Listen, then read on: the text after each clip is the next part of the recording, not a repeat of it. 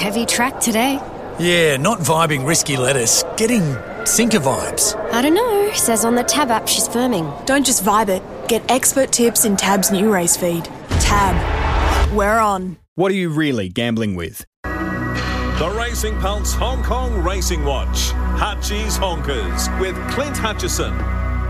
So good to catch up with Clint Hutchison. Hutchi's Honkers, your one-stop shop each and every week, but you must subscribe, must download and have a look at the video content, which is absolutely outstanding. Last week's episode with Damien Lane, I'm going to run a few grabs from, as well as getting all the tips. And I believe, as I say, good morning to Hutchi over in Hong Kong. You're on the media bus, are you heading out to track work?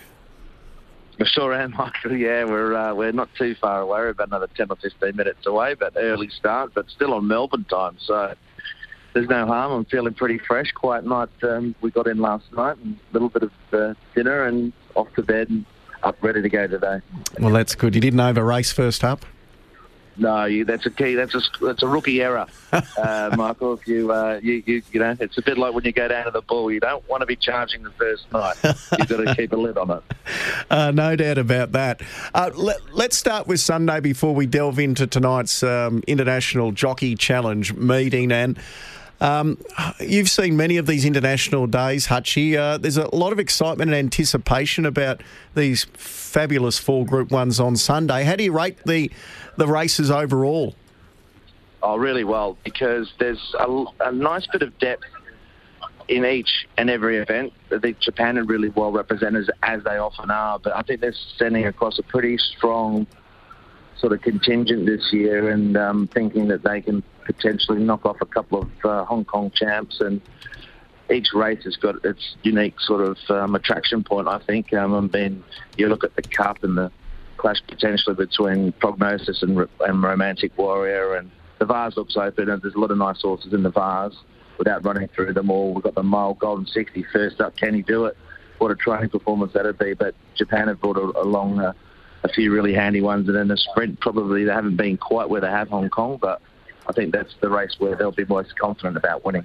Yeah, there's no doubt about that. I alluded to the fact that on your Triple Trio television show and your podcast that you do, you had Damien Lane last week, and it was just great to hear from Damien, because we don't get to hear from him too much publicly, and to get his insight, especially into the Japanese runners that we're going to see on the weekend. And the one that you mentioned is the big one, and that is Prognosis, who he's not actually riding, but I thought his analysis and his confidence in Prognosis was quite amazing. This is what he had to say on Prognosis. And the other bloke, Prognosis, who I was talking about, went back to Japan, smashed him in Sapporo Kinen, really strong field, Group 2. He had a prep run in Japan for this race, which was against Equinox. He ran 3rd. I presume it was just a building block. This has been a target for them. So this is the target for them? This has been a target race for them for a long time, because they sort of said, well, we don't think he's going to beat Equinox and Co, so we want to win a Group 1 with him, and we think this will be the one to do it with. So I think, once again, the 2 Japanese horses here. Hishi Glass was the other one. He's probably not been at his best in his last couple of runs. He's more than capable of running a good race as well, but if someone's going to knock him off, I'd expect it to be Roshan Park or Prognosis.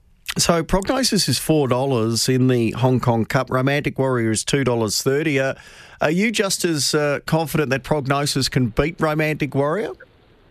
I think it's a great opportunity, because he would have gone very close back in April in the QE2, but for a lack of pace in the race.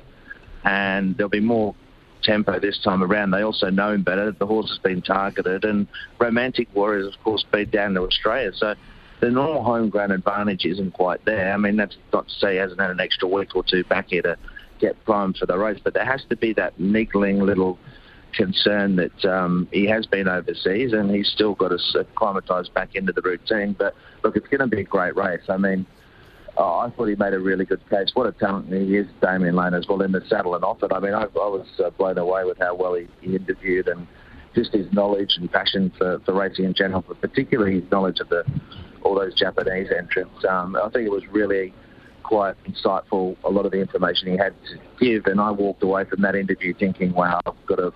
I respected Prognosis before, but after talking to Damien, I thought, I've got to give him a little bit more respect now.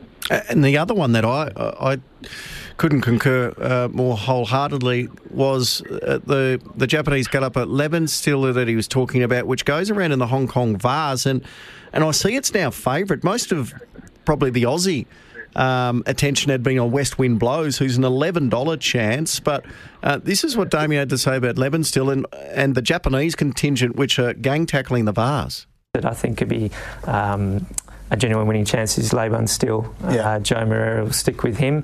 He won a 2200 metre Group 2 last start. He beat Sol Oriens, who was one of the best 3-year-olds of the year.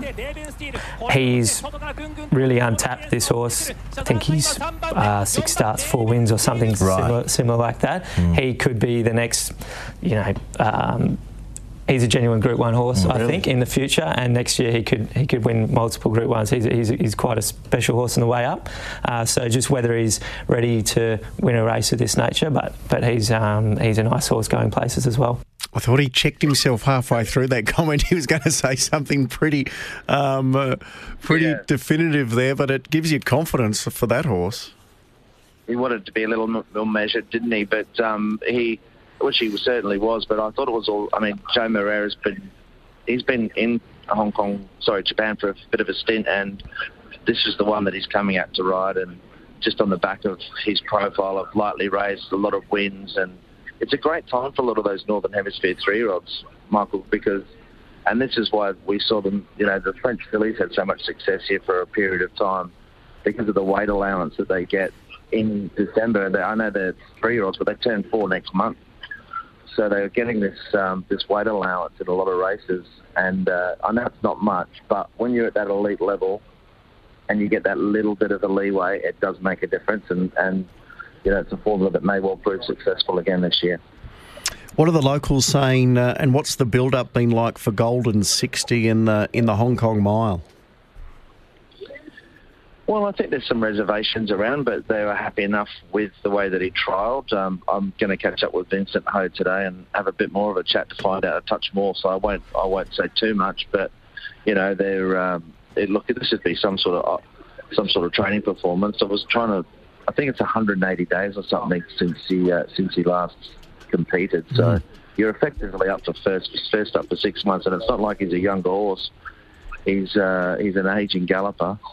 So it'll be some sort of effort if he can manage to win first up. I know he's got this impeccable record fresh, but a lot of those have been, again, probably half of them or 3/4 of them were, races that he was winnable. They were small fields, and, often he used the trial as the lead-in, so it wasn't, I think, a real guide to his fresh form. I'm not saying he's not a good fresh horse. I mean, his winning record wherever he runs seems to be good. First up, second up, third up, fourth up, but it'd have to be a big effort. And he's tackling some horses that are half race fit, and I'm looking forward to seeing him and just seeing what the feedback is from Vincent, most importantly. Is that a race where we might get a bit of value around Golden 60 because he's going to be such a sentimental dominant favourite? I think potentially, yes. And I think that might be the case with all of them. I mean, the local contingent are going to be right behind Romantic Warrior, Golden 60, a bit like the Whirlpool was in, I think, in Australia for some of those features. They're going to be well supported. Now, that said, there has been the occasion when the Japanese come in and they decide that they want to make one of theirs favourite, and they've got a fair bit of clout too. So it'll be quite an intriguing betting contest from that perspective, because there's a couple of races there. There will certainly be some value away from the favourites, I think, on the day. What are your thoughts about the Hong Kong Sprint at this stage? Obviously, the local star Lucky Swain S, it's pretty tight in the market. $2. You've got Wellington at $5 and Highfield Princess, who had some intrigue, at around about $6. Yeah, I think he's a fair price. I think he'll be hard to beat. I know he's not where he has been, but he's been building slowly this time in. And I without saying too much, and I have had a good look at the field, I think he's got them covered. He's got the locals covered, which are normally the main threats. I know he didn't get there by a big margin. I don't know if the Japanese are anything special. And I feel Princess does bring that genuine form from overseas, but year after year I hear that with the English sprinters, and year after year they're not good enough. So I think he'll be very, very hard to beat. I think even money's probably as good as you're going to get. Gee, I like that. Well, that might be a little Sunday bank builder for those who want to have a Hong Kong Sunday afternoon. Now, Hutchi, I know you're just arriving at the track there for track work, so I won't keep you too much longer, but do you like tonight's international jockey meeting from a punting perspective? Oh, I'll tell you what, it's nice and tough. There are a lot of races that have, which is what you want, really. I mean, you want races that have multiple chances in them. There's probably half of the card there where literally you've got 8 of 12 chances that you wouldn't be surprised. So there'll be a few races there that'll be $5 or $6 a field. So it'll be good from that point of view if you like to have a little wager on one at a reasonable price. I think, firstly, just with the International Jockey Championship, I think J-Mac's got a really good chance to take it out. I think he's equal favourite, but I like his rides. I think he can. It's in 4 legs, races 4, 5, 7, 8, and I think he can. He's got sort of genuine winning chances in 2, and he might be able to pinch that 3rd one as well. So I think J-Mac's got a really good chance. And outside of that, the second outside of the field, Kawada is a good rusher. I'm not sure if they're allowing they're placing those bet on the tote or not. But if you want to have a bet on that, I reckon the Japanese jockey's got a couple of great rides. Lovely. But outside of that, as far as J-Mac's concerned, I mean, his rides on the night, I thought one of his better rides was in the penultimate race, a horse called Game Player Elite. Thought he looked a really good chance. His second up run was an eye-catching run. He raced 8. Race 8, number 9. Here, Michael. Race 8, number 9. Yep. Yeah, fantastic run. Really caught the eye. I thought he's about $5 overnight, and I think you get $4 or $5 about him, you'll do really well. And I think the brother-in-law can win the opening race with Valhalla. Won the other day. I think we tipped him on your show the other day, and he won. Did. I think he'll win again. Race 1, number 4. Beautiful. Will you do a little bit of wrangling while you're over there to bring a few Munamecs back? We're always on the lookout, Michael. We've got one there that we're sort of rehabbing at the moment, which you'll hopefully be a part of at some point, and we've got to get all that paperwork done. But, yeah, absolutely. We'll be looking for some opportunities, and hopefully we'll find one or two.